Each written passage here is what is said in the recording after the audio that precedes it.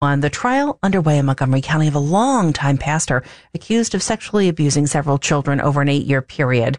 The Bluebell Man is the leader of the Philadelphia-based Holy Ghost headquarters, which holds services at the Met on North Broad Street. KWB's Suburban Bureau Chief Jim Melwert has this report from Norristown. 60-year-old Mark Hatcher is charged with sexual assault of 3 people and of raping one of them. In opening statements, prosecutor Caroline Goldstein says the 3 accusers were kids when Hatcher had access to them. The investigation started in early 2022 when a 21-year-old told police he spent summers at Hatcher's home in Bluebell when he was 6 and 7 years old in 2007 and 2008. He described 3 inappropriate encounters, including one where Hatcher used the boy's hand to pleasure himself and another where Hatcher kissed him and touched his buttocks under his clothes while he was playing with a Noah's Ark toy. The second accuser says she was staying at Hatcher's house in 2000 when she was 15. After everyone else had left for church, she says Hatcher exposed himself, then fondled her breasts from behind.